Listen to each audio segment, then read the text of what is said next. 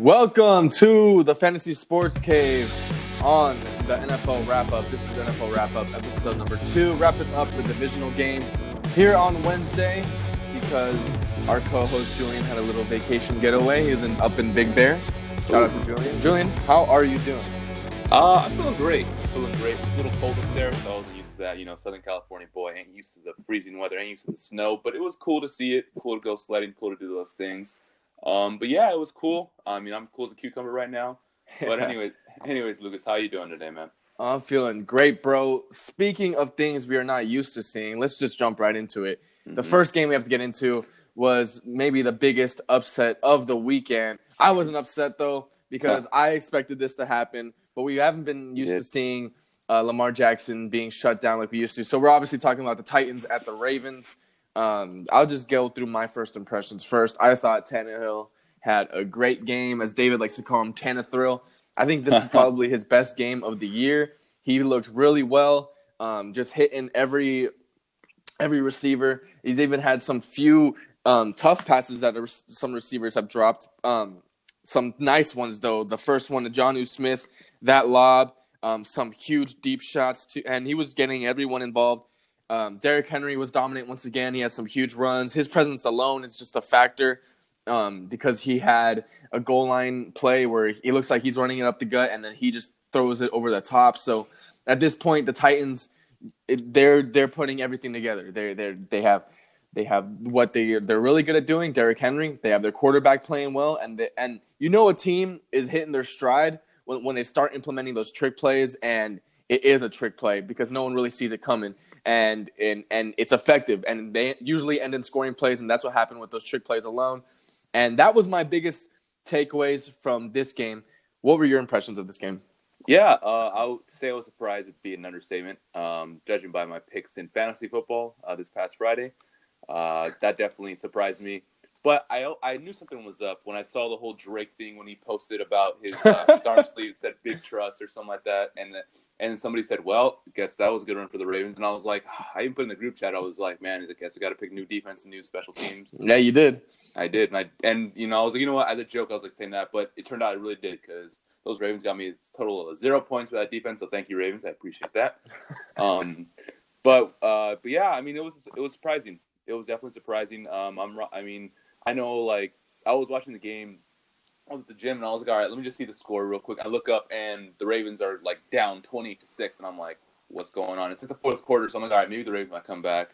And, like, after, like, it was, like, 4 minutes left to go, and, like, the Ravens were still down, like, 20-12, and it was, like, their last drive. And I was like, are you serious? Like, you're the number one team in the AFC, and you can't win the first game? You know, like, what's going on here? But credit to the Titans because that defense really showed out, really balled out, really showed that last week wasn't a fluke to the Patriots. And they definitely did what they came to do, and they played defense really well. And Ryan Tannehill definitely surprised me. So I would say that's my biggest takeaway this week.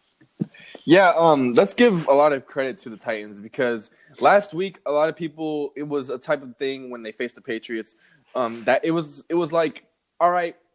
For most people that were picking the Patriots, we'll pick for the Patriots because of the history of them doing well in the playoffs, and just the Titans beating the Patriots just doesn't sound right. But at the same time, I think for a lot of those people, they look at the Patriots and realize it wasn't the same Patriots team that we have seen this whole century. Mm-hmm. So coming into this week, I think the Titans deserve even more credit and have shut down all doubters and all haters because they've shut down the most electrifying player and offense this league has ever seen in the Ravens because the way that they shut it down and won dominantly, I think there's no question that this team is legitimate. If we go down, I don't have to break down the game too in depth, but if we just look at the first quarter, I mean, the Ravens offensively get an interception on the first drive off of a receiver's hands. I forget which receiver it was, but it bounced off the hands into the defender. And then the next drive, the only second drive they have, in the whole quarter, they get a turnover on downs. So already at this point, this is not a Ravens team that you expect. There's no points on the board at the end of the first. And they have a turnover, which was not really a narrative for this team. And it kind of came back. And it's upsetting because for Lamar Jackson and Raven fans, this has not been a problem all year. The way that Lamar Jackson has played is a complete improvement over his rookie year. But some things came back, and the turnovers were one of them. And even though the interception wasn't his fault, he also had a fumble later in the game, and he took a lot of sacks too. And second quarter hits, and there's a big play bomb, 45 yards down the field from Tannehill, and suddenly the Titans are up 14-0, and you're wondering what's going on. Yeah. And the Ravens only come away with 2 field goals to end the half. So I think that sums up perfectly what happens for the rest of the game, because the Titans just keep pounding away. And just for the Ravens side of the ball, I think they got away from their game plan way too quickly. Lamar was passing the ball way more than he has done all year. Mm-hmm. So of course, you're not going to get the outcome that you've been getting all year. He had over 100 yards rushing the ball, but with that deficit, it didn't really matter. And he passed the ball 30 plus times entering the fourth, and I think he ended with 59 times passing the ball. I mean, this is not a recipe for success for any team, and it definitely isn't for the Ravens. So that's my piece on it. Anything else you want to say about this game? No, I mean, just to say, it's like the whole thing of having a bye week going into the playoffs. I mean, that could definitely be attributed to helping your team, but also be a detriment to your team. It could make you come out slower just because, have a little rust, and all of a sudden you're down 14-0, and it's a playoff game, and it's just some week, some regular season game against a team that doesn't really have much to play for. That definitely goes to show that it could go one or two ways. It just depends how you prepare for the game. It just depends how you come out and just play the game. So I mean, it's one of those things where the Ravens came out really balled out this season, and then to see where it ended like this, it's just kind of a travesty. But hey, they'll probably be back next year. So good news for those Ravens fans. Yeah, they do have something to look forward to in the future for sure. Yep. But it definitely is not the way that they wanted this season to end. And I think the one thing I do want to say is, because there was some boos during the game, and no one knows their team better than the fans. And so I think that maybe when the fans saw how the game was going, I don't know how it feels for you because you're a Saints fan, but when I'm a Chargers fan, I'm watching my team. I could tell when my Chargers are going to lose. I could tell when a game is going that way.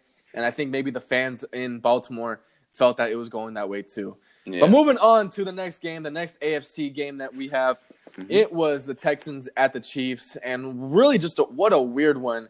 Let's just jump right into it. The first quarter, you get a quick touchdown from the Texans, a quick long strike, a 75-yard drive taking 3 minutes to go up 7-0, and immediately this is what you're looking for, because you have Will Fuller back, and it opens up the passing game, a 54-yard touchdown, and you're thinking, all right, it could be a great shootout. You think it's going to be a something that the Texans can live up to the firepower and keep up with the firepower of the Chiefs and maybe make this game interesting. Because going into this game, I think everyone was on the Chiefs. Were you on the Chiefs? Yeah, I was on the Chiefs bandwagon, definitely. I was on the Patrick Mahomes bandwagon. I had him as a starting quarterback of fantasy, but yeah, definitely on their bandwagon for sure. Yeah, and so it's 7-0, and then the Chiefs, the weirdest events that you could even think of. I mean, the most random, and you wouldn't even think they would be strung together, happen minutes within each other, and let alone in a divisional playoff game, a blocked punt, which leads to another Texans touchdown, and then a Texans, they punt the ball, and Tyreek Hill muffs the ball literally in the 10-yard line of the Chiefs, and immediately this game is 21-0, and by the end of the first, it's 24-0, and I woke up late for this game. I'm not going to lie. I remember waking up, and I woke up towards the end of the first quarter, and I'm thinking, what is going on? My brother breaks it down to me. At first, I'm thinking it's Deshaun Watson making his miracle magic, but he breaks down how it happened, and these were just special teams miscues and mistakes that don't happen. They just don't happen, but the fact that they did happen, I still said, look, the Chiefs can still come back. Yep. These are not the Texans shutting down the Chiefs' offense. It's just weird plays, and the Chiefs are definitely going to score, and that's exactly what they did. They came back with 4 touchdowns in the second quarter, coming back 28-24, and this game just gets blown out of hand after that point. But what are your thoughts going into this game and up to this point? Yeah, I mean, same thing. When I first played in the game, I was like, okay, 7-0. The Texans just scored. They scored that big touchdown. First off, let's go back to that first touchdown. It was Kenny Stills. He caught the ball. But if you look at the play, like, Kenny Stills was wide open when he got the ball. There's not a defender within 10 yards. And there was a defensive miscues in that sense. But it was 7-0, and then I remember They hit that blocked punt and ended up being 14-0, and I was like, okay, like what's going on here? Like, okay, you know what? Whatever, Chiefs. Chiefs just had little miscues, whatever. And then all of a sudden you had that Tyreek Hill miscue, and I'm like, okay, like maybe it's what's going on here? Maybe it's because it was the first game of this was actually I think the first game of the playoffs or the division round. So I'm not too sure about that, but I'm pretty sure it was. I think it was, yeah. Was it? Okay, yeah. So I'm like thinking, okay, maybe some miscues, some caused by having a bye week, having not as much time on the field, maybe that might be it. But I'm like, it's still a little weird. And then after that touchdown they scored, or sorry, it was 24-0, and then they kicked off to the Chiefs, and you're like, okay, like the Chiefs really need a big play, and that's when McCole Hardman takes it for like 50, 60 yards on the kickoff return. So like, okay, maybe that might start the Chiefs, and sure enough, it does. And the Chiefs come back and they end up winning the game by like 20 points or something like that. So I think that definitely goes to show that the Chiefs are a complete team, or a more complete team than this year than last. And it just shows, how coaching can make changes, because you could tell that Andy Reid definitely had changes on that team. He definitely had them like, hey, like it's all right, like we're down by this much, but we're playing in our hometown. We're playing against a team that is great. Don't get me wrong, times are great, but they shouldn't be on the same field with us at that point. Right. But at the same time, the Chiefs still had to come back and had to do their thing, and they did. So I would say definitely coming into this game, I was definitely expecting more of a shootout, which it kind of was in a way. But at the same time, I didn't expect it to be this big of a blowout, especially in a playoff game. Well, yeah, of course. And, after starting the game 24-0, the Texans get outscored 51-7 for the rest of the game. Mm-hmm. And that's for 3 quarters. I think, though, this is we have to break down a lot here because, first off, with Bill O'Brien having such control and such a big risk on this year because of how many draft picks that he traded away just for this team to be put together. And to see how this team that the Texans are at, with little investments for the future, meaning little draft stock for the future, and how incomplete this team is in the AFC, that no one expected them to go this far, and being up 24-0, really just looking at this game as a whole, really just seemed lucky. And take away those block punts and muff punts, and this game is even more wide open, more disastrous. It's really a miracle to see how close that this game was. They won by 20 points, and maybe the Chiefs should have even won by more. What I do have to say, though, is that the Texans is really, I think, all Deshaun Watson. I think that in the wild card weekend, it was his will that brought the team back. You take a look at this game, and he couldn't do it. He couldn't do it all by himself. And I think that the Texans is Bill O'Brien in trouble now, because this team, this product, is a result of his it's the consequences of his decisions. Yep. He made this team, and is this the right coach, the right organization, the right front office for Deshaun Watson? Because I really don't want to see now is Bill O'Brien become a similar story as Mike McCarthy and the Packers, just wasting a beautiful quarterback in Aaron Rodgers and now Deshaun Watson's career. I mean, seeing those young primes go to waste, I don't want that to happen. Something to look forward there. But all credit to the Chiefs and Andy Reid for pulling things together, because it would have been another meltdown for Andy Reid in the playoffs. And now his team is back in the championship, ready to move on and maybe to go to the Super Bowl. Now, sorry, did you have anything else on this? Yeah, no, I was going to just add on to that point, old Bill O'Brien, his future thing. Obviously it is very tough to see, a young quarterback, seen his prime wasted. But at the same time, we don't know what's going to happen. They could either hire another coach that'll come out and do well, but that's the risk you have to take, because Bill O'Brien, even though he hasn't done well in the playoffs, he's gotten his team to that point. And I know it's Deshaun Watson that has been helping most of the time, and you have J.J. Watt that holds defense too. But it is still Bill O'Brien that has, he's a head coach of that team, so you kind of have to take that with a little grain of salt, with whatever you want. But yeah, this Texans team definitely needs help, especially along the offensive line, to make sure Deshaun Watson doesn't get hit as many times as he does the past few seasons. But hopefully everything turns out well for him, because the last thing we want is for that to happen, and then he turns out to be like another Andrew Luck, where you just take sacks and injuries just pile up for him. He's a young player. He's got no injuries to this, or at least no injuries that I can really think of, except for maybe a few dings here and there. But hopefully that stays the same way, at least. Yeah, that's a good point. Yeah. And even we don't want it to end up like Andrew Luck or even like Cam Newton because he's like MVP, former MVP, and he's for some reason his future seems uncertain over there in Carolina, and because of the injuries he's dealt with. Moving on though to the NFC now, and this is a game that I didn't get to see too much of. Julian watched most of it, so I'm gonna let him take care of it. But it's the Vikings at the Niners. Yeah, Vikings and Niners. Obviously, the Vikings came into this week after defeating my Saints. I have to bring that up every few minutes to remind myself where they came from. But yeah, they came out and it was really close. In the first quarter. I mean, to be fair, most games are at this point because they're playoff. But that Vikings team was really showing. Like, all right, maybe like they might do something against this 49ers team. And around like the third quarter is when like stuff started breaking down for the Vikings, and then the 49ers. Got ahead of myself. The 49ers ended up getting to the quarterback and started getting more points on the board, and that's when it broke open. I think it was like 24-7 at the end of the third quarter, if I'm not mistaken. Okay, well, I was not. Okay, well, looking back on it, I definitely wasn't mistaken. It was 24-10. Sorry, 24-10. But yeah, I mean the Vikings. Sorry. Yeah, no, the Vikings definitely they showed they're a resilient team in the first few quarters, but the 49ers showed why they had home field advantage, at least going in to the NFC playoffs. Or NFC part of the playoffs. The 49ers are having a great team all season. Their defensive line is stout, one of the best in the league we've seen, if not the best, until this point. And yeah, the 49ers had a lot of great plays, a lot of great open plays. But there's a lot of good things that could be taken for the Vikings. Kirk Cousins did play a pretty good game, not as good as last week, but still a pretty good game in his own mind.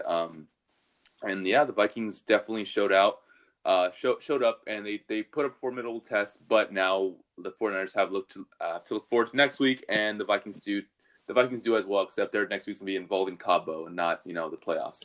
Right. But yeah. Well, looking at this game, you're right. It was close in the first one. Maybe another one that we got bamboozled in the first because we thought it was close, just like the Texans. And then the home team just completely turns it around. I didn't get to watch this game too closely, but what I did, I thought it was just another Niners dominant performance on the defensive side of the ball. I mean, the only touchdown that the Vikings have is in the first with a long bomb to the Stephon Diggs. And, sometimes in the playoffs, not sometimes, it happens every year, let's be honest. We forget who the juggernauts are. Very true. We forget because they have that first round bye, and we think that maybe a team could get caught sleeping, like the Ravens, but then there's also teams on the flip side of that coin who are still the same team that they were throughout the whole regular season, and the Niners are that team. They look dominant. They look like they deserve to move on to the next round, and honestly deserve to represent the NFC in the Super Bowl because they shut down a good offense. I mean, they shut down Dalvin Cook, Thielen, Diggs, which I was raving about was the best offense left in these playoffs. And I thought so because once you get Dalvin Cook going, it really opens up everything for this offense. The play action for Cousins, he's comfortable. Thielen, Diggs, running the routes, getting open. They still have Rudolph, who's a big-bodied guy who caught a game-winning touchdown. So these are all playmakers that the Niners really shut down effectively. We didn't get to see too much of them doing anything, and it was really just the dominant performance. Once the Vikings hit 10 points, they didn't score again. And the Niners, it seemed like they cruised to a beautiful victory en route to the conference in the NFC.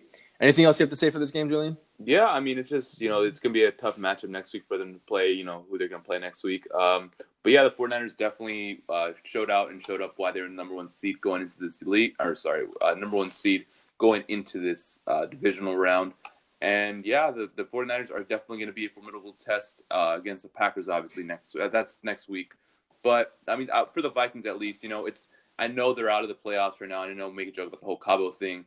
But the Vikings definitely did prove to themselves and prove to the rest of the league that they're definitely a tough test for any team that they're playing against, and that goes to show that team is well built, and that team will definitely have a great future as long as they can get a few more pieces out in there and they can have some less injury problems. I think those teams will be ready to go for next season.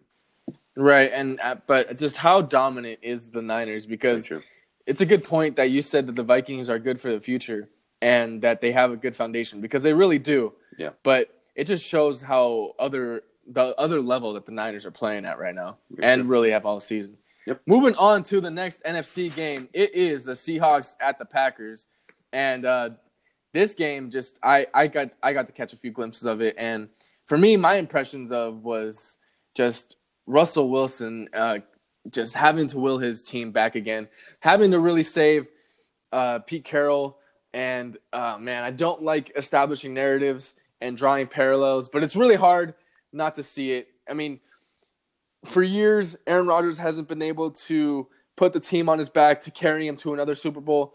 Deshaun Watson can't do it all alone over there in Houston. You see that in the AFC, and then now we're going back to the NFC. And look, all year, the reason why the Seahawks have been in games is because of Russell Wilson. It's the reason why he was an MVP candidate. Still is one. I don't know who's going to win it at this point. I think it should be Derrick Henry. But this game, I think it's gonna. It came down to the last few possessions. It was either the Seahawks were gonna get a stop and Russell Wilson was gonna lead them down the field, or the Packers were just gonna keep going. And they did get a stop. The Packers, they punt the ball. It's 28-23 at this point. Seattle gets the ball back, and they don't do anything. And Russell Wilson, and it's not a dig at Russell Wilson. It is to show how good this Packers defense has been all year, to show that the real deal. You can stop Russell Wilson in prime time, in under the lights, under the fourth quarter comebacks. He is the specialist when it comes to this, winning on the last drive for his team, and they get a stop. They punt the ball. They use their timeouts to try and get the ball back. But no, the Packers say, you know what? We have an offense. We have some bombs. Rodgers with a 32-yard pass to put this game away. And then they just kneel the ball, and this game is over at 28-23. I thought this was maybe the best game of the weekend. And it was just a good overall win for the Packers. And I think I would be satisfied with either the Packers or the Niners representing in the championship game for the NFC. Maybe more the Niners, because if the Packers go, I think it'd be kind of weird because it's the 100-year anniversary, and it kind of feels a little shady with them going back because they were the first Super Bowl. So I don't know if they're trying to make it Chiefs Packers again. But anyway, that's my piece on it. What were your impressions of this game? Yeah, I mean, as far as the whole best game of the weekend, that was definitely true. I mean, it was the closest game of the weekend for sure, because I know that was the only game that was within one touchdown score-wise at the end of the game, so that definitely helped. But, you know, credit to both teams. They both played a hard-fought game, but credit more so to the Packers because they did come out and earn this victory against the Seahawks team, which was, you know, it hasn't been as good as the past, you know, the Super Bowl years, but the Packers definitely came back from where they were last year, and they came back and they showed that, you know, this team is definitely still has a lot of talent, had a lot of things. They just needed a different coach and a different guy to re-energize them. So this defense has definitely showed up and showed out, and it just showed it wasn't just Aaron Rodgers like it has been the past few years. Russell Wilson, the whole thing. But yeah, the Packers definitely came up and they played out in Lambeau. Of course, there were some calls, I'll admit, that were a little shady. But at the same time, you know, you got to take what you can. It's a playoff round. You can't complain about it too much from either side, because those calls can go either way. Right. So I would definitely say that next week, looking forward to it, but not too much, because that's what we're due at the end of the segment. You know, we're going to talk about that. But the Packers definitely came out and they showed why Matt LaFleur, who's actually a former Titans guy, so that'd be kind of funny if he ended up coaching against the Titans in the Super Bowl. But that'd be cool. That remains to be seen, you know. But yeah, so that they definitely showed out, and I've said showed out like that saying about 3 or 4 times in this entire 3 minutes. But the Packers definitely came up, did their thing, and showed why that, you know, they're not the first seed, of course, not going to have home field advantage next game, but they did show why they're one of the top 2 teams in the NFC, and yeah, the whole representing the NFC in the Super Bowl. Both teams, it go either way. It's going to be a tough matchup for both teams. But it's also going to be a great matchup, and I expect this to be probably the best matchup the next week for the NFC Conference Championship. Yeah, it should be a good one, and we'll preview that a little bit. Yes, for this game, I thought it as far as offensively for the Seahawks, I thought that they took a while to get going. Yep. You take a look at the score; it is 28-10 at the midway point of the third quarter, and it's just when is this team going to get going? And all of a sudden, Russell Wilson starts willing his team back. But like I said, it's been the inconsistent offenses or the offenses that haven't showed up all playoffs that have been getting bounced out. It's the Saints that didn't really show up, the Patriots that didn't really show up, the Seahawks that didn't show up this week, the Ravens that didn't show up this past weekend. So you could just go down the list. This is just off the top of my head. But the ones that didn't show up offensively or that don't have a reliable, a strong enough way to score, because you can't just rely on one player on the quarterback. You can't just rely on Russell Wilson. He can't do it all alone. And you can't just rely on Deshaun Watson. It's too hard for these guys to overcome, especially going against stout defenses. And I just think it shows that you just need a complete football team. The playoffs really highlight that. They highlight that you need a complete football team. It's not just going to be one player. And I think that wraps it up for our reviews for the past weekend. Moving on to NFL news, and this is a big one because we were talking about it last week. Is Stefanski? He just got hired by the Cleveland Browns, and I don't know about you, but I'm really happy about this because I think that it's a perfect hire for the Browns. I think Browns fans should be happy. I think Browns fans should be excited with Stefanski, seeing that what he's done over there, and he's come from Minnesota. He's the offensive coordinator over there. Seeing how he had success, I think this is a good sign for Cleveland, who has all these weapons and hasn't been able to really reach their potential. What do you think?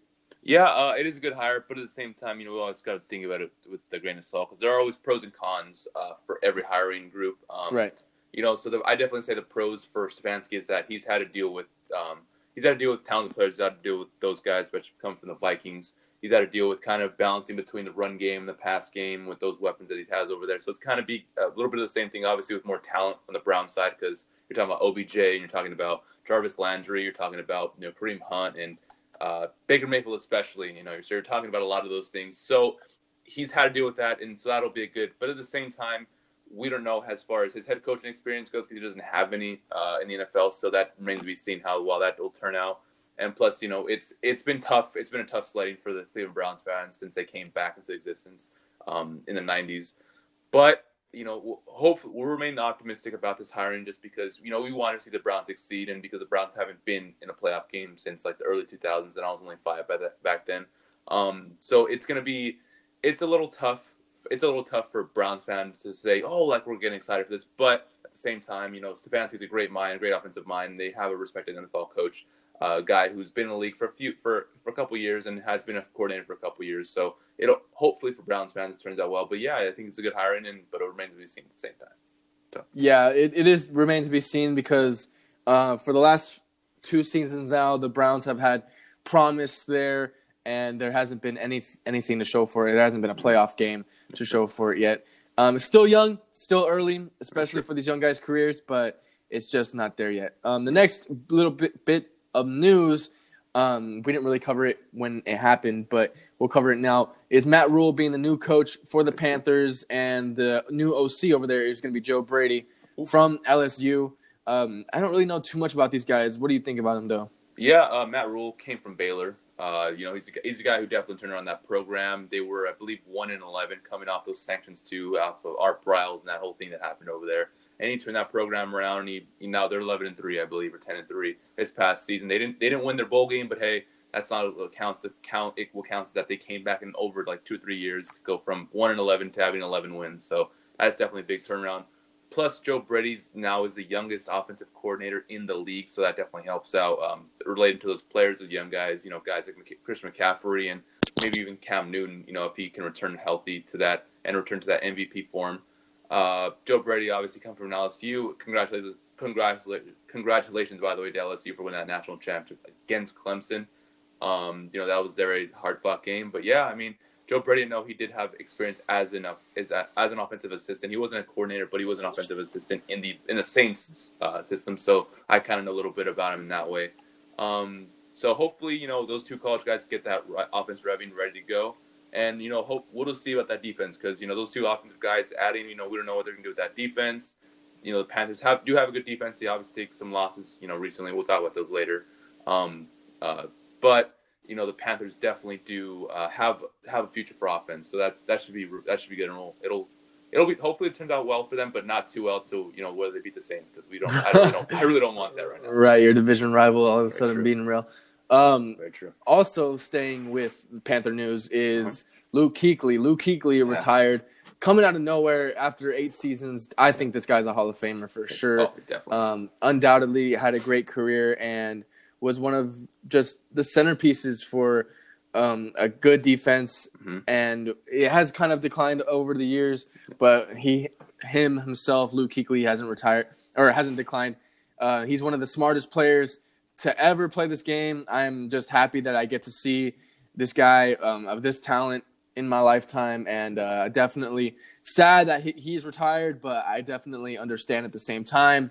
Did you see his retirement video? I did. I did. It looked like he took a toll on him playing football. Yeah. He said he played since 4th grade, and that will take a toll on anybody. Even playing football for 1 year can change your life because you don't know what kind of injury you'll take. So, thank you, Luke Kuechly, for playing your heart out and being one of the best to ever play. What are your memories of Kuechly terrorizing the Saints offense?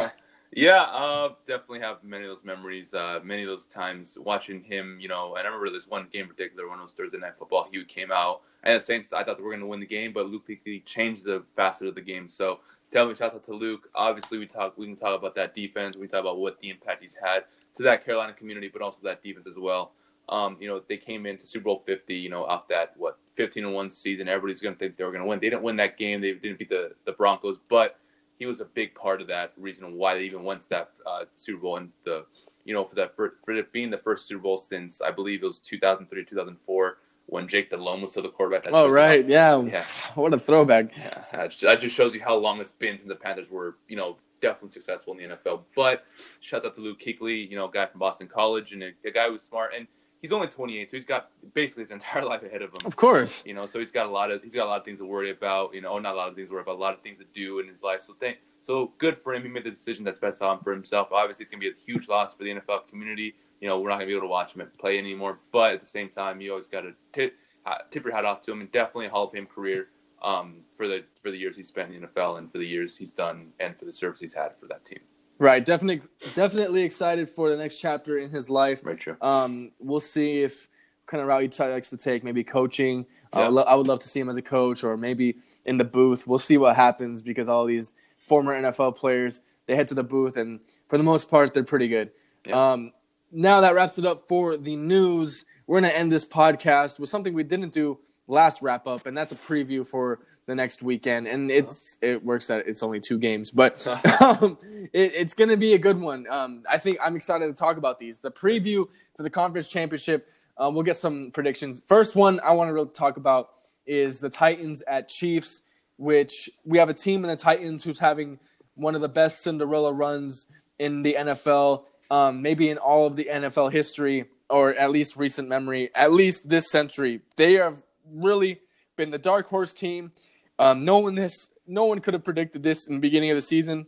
Mm-hmm. And I was talking about how you can't have one player carry your team. You couldn't at the quarterback position. It was Russell Wilson for the Seahawks and Deshaun Watson for the Texans. And when I said that, I was saying, man, am I saying that for the Titans?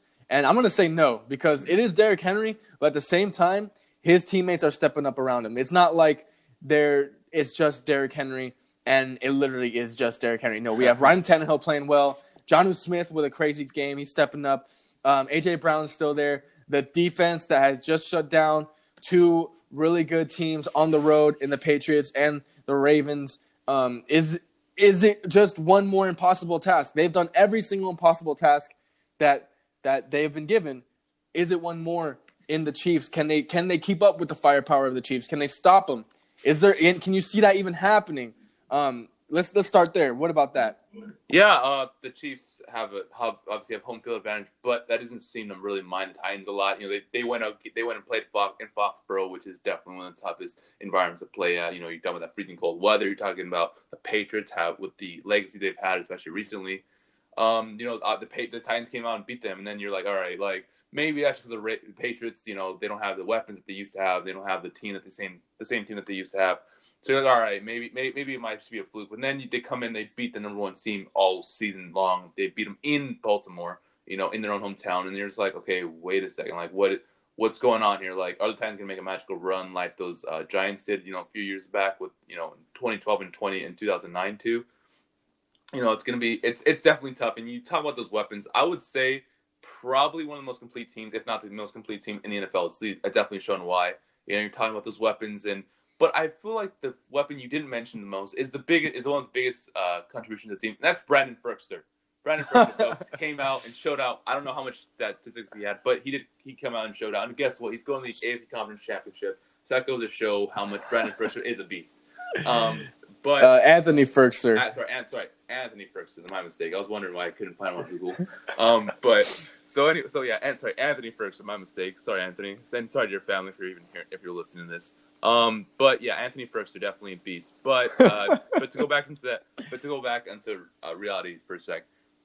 You talk about the Titans team, and they go and they show out, and they're a resilient team for sure. Derrick Henry, definitely the beast from Alabama. Guys, I know I've read about his height and his weight and his 40 time every season, or every game, every week. But seriously, this man is a man among boys. He's taken every defense you can think of, and he showed out why he's one of the best, if not the best, running back recently in the league. But now going back to the Chiefs, obviously it's going to be in Arrowhead. You're going to play against that Patrick Mahomes-led offense, and that offense is going to be tough. Plus, that defense has come out and showed up and done their thing. And you talk about that D4 defense, and that's going to be a tough matchup, man. I'll admit that's going to be a tough matchup. You talk about two guys. You talk about Ryan Tannehill, a guy who wasn't even a quarterback or starting quarterback at the beginning of the season, and then for him to come in and then just do what he's done, it showed why Ryan Tannehill is a comeback player of the year for sure. At least for me, he is at least. Right. Okay. Well, let me just break down a little bit what you said, because I was wondering if you thought that the firepower of the Chiefs can be slowed down, stopped, and in my heart of hearts, I don't know, but at the same time, I think of two things. All right, when it comes down to it, I think of what the Titans have done and what the Chiefs have done, and the Chiefs been the best offense left in the playoffs. I guess now, I guess it falls on them, and I should have picked them from the beginning, but the way that they came back against the Texans. Literally within minutes, they scored, I think, 3 touchdowns. It was an insane statistic, and it was instantaneous. And the way that those touchdowns came about was even more ridiculous. But I think it goes to show that the Chiefs are ridiculous. But at the same time, the Titans are ridiculous. They have stopped the most insane, electrifying player in Lamar Jackson. Mm-hmm. So can they do that and apply that to the Chiefs? Honestly, I don't know if they can. But who has the better defense? I think the Titans have the better defense. I think the Titans have a better matchup going against the Chiefs. I don't think the Chiefs have a chance at all to stop the Titans. Because if you take a look at this, the Chiefs give up 4.9 yards per rush. That's 29th in the league. Give up 126.2 rushing yards per game. That's 26th in the league. And they're 20th in the league in opponents rushing touchdowns. This is a recipe for success for the Titans. And they have to be looking at this game and thinking, this might fall into our lap and work out for us again. Because it seems like Derrick Henry's poised for another big one. I trust the Titans' defense more than I trust the Chiefs' defense to stop their opponent. Meaning I think the Titans get at least 1 or 2 more stops, more crucial stops than the Chiefs. And to build upon a lead, it sounds like to me, this is how I feel like it will go. And I think that at the end of the day, I think I have to go with the Titans. I think that's my team that I'm going to lock up. I think I'm going to see them in the Super Bowl. When it comes to hard decisions like this, I always have to look at the quarterbacks. And Patrick Mahomes is obviously the better quarterback, and then Tannehill. No one will argue that, all of that crap.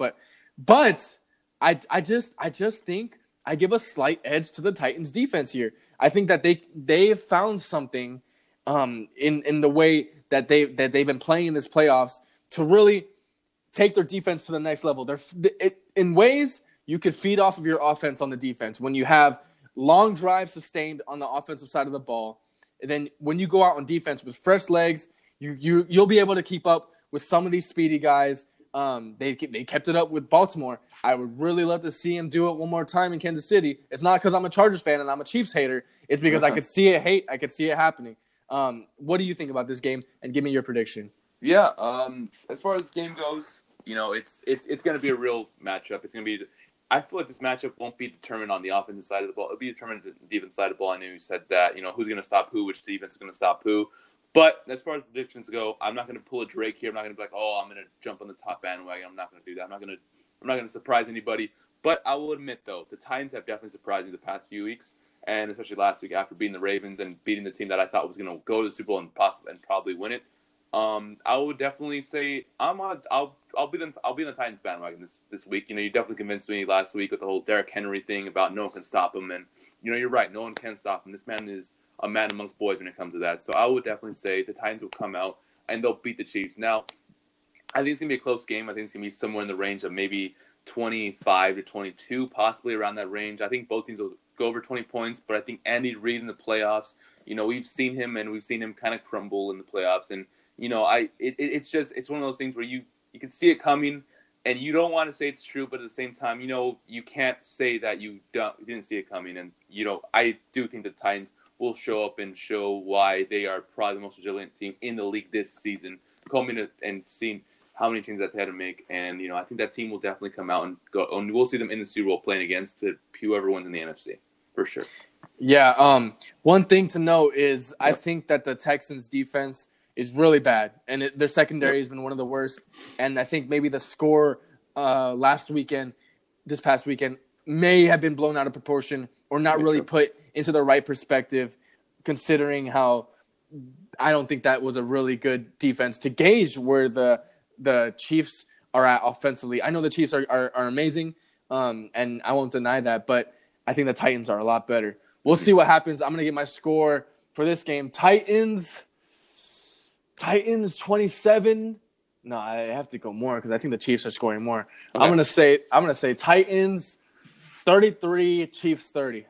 Okay, it's a good score. I mean, you know what? Let me go back because you're right. It's gonna be a high scoring game. The Chiefs are definitely not gonna score 20 points. They're gonna score more than that. So I will jump on that banner. I'll say it'll still be a 3-point game, but I'll go with 30-27 this game. Yeah, 30-27. I can totally see that being one of the scores. Yeah. Moving on to the NFC and who's going to be playing the Super Bowl. But we got the Packers at the Niners, and this is a tale of, I think, almost David and Goliath. I know that I need to put some respect on the Packers having a 13-3 season. Yep. But so are the Niners, and I just feel completely different about these two teams as far as who do I feel more comfortable with. I feel like this game is the easier game to pick for me. What do you think? Yeah, this definitely is going to game.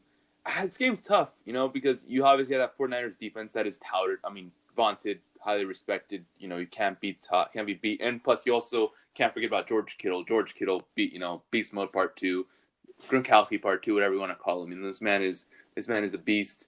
But that Packers team has really surprised me, and they've really gone further than I thought they were going to go at this point.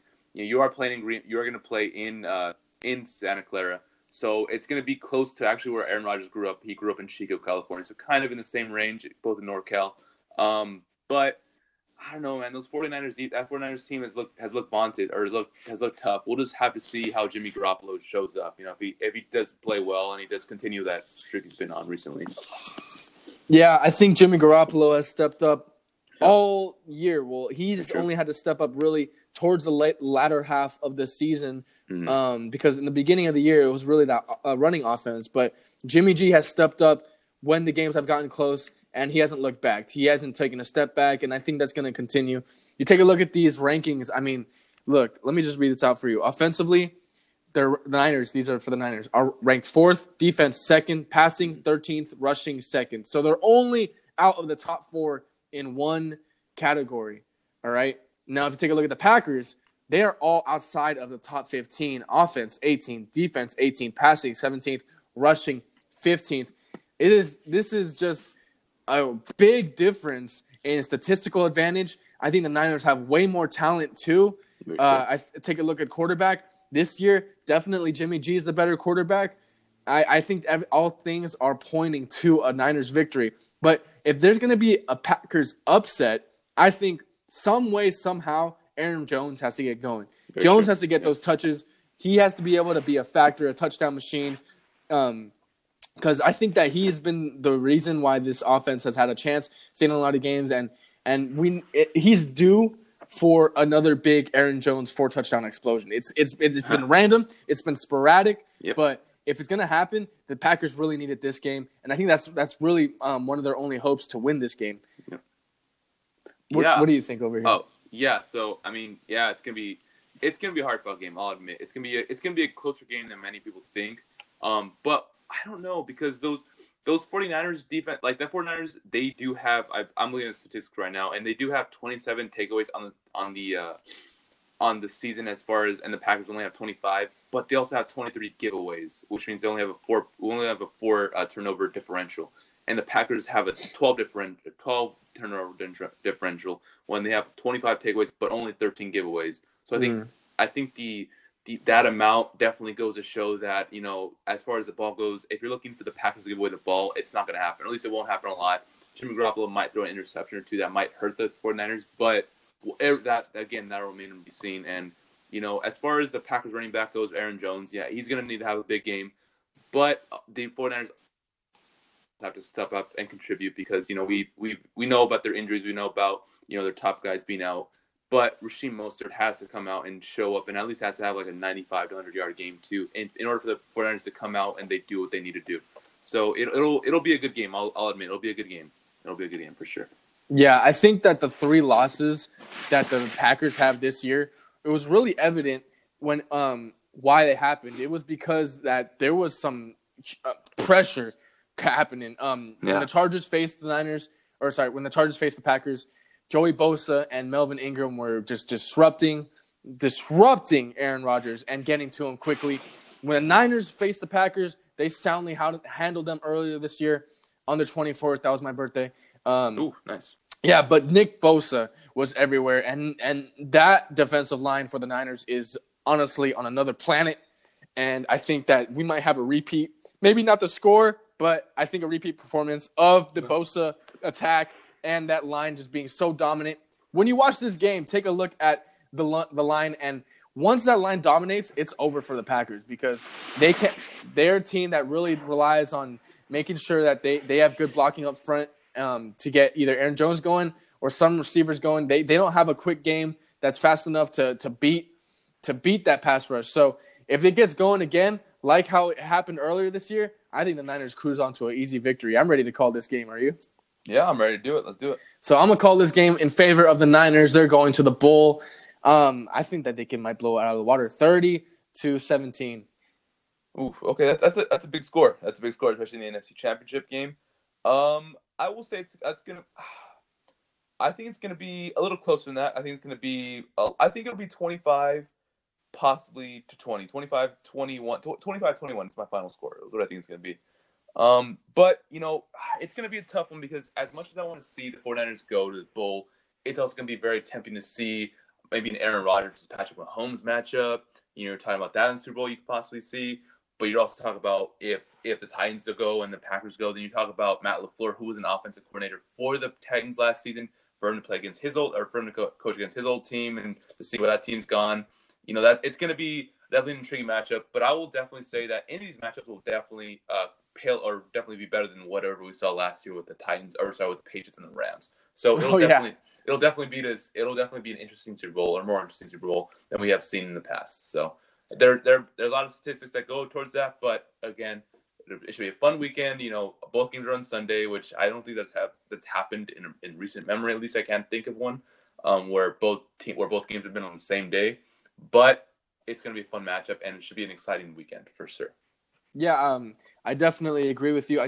You bring up a good point as far as LaFleur, because I think that this season is a victory for LaFleur, getting to the NFC Championship in the first year, turning it around. I think that he's done enough. Going to the Super Bowl, I think, would be ahead of schedule and overachieving for this Packers team. I don't think that the Packers fans can really blame LaFleur if they don't win this one, because I think that the talent level for the Niners just really outweighs what the Packers have. Yep. But it should be a good one.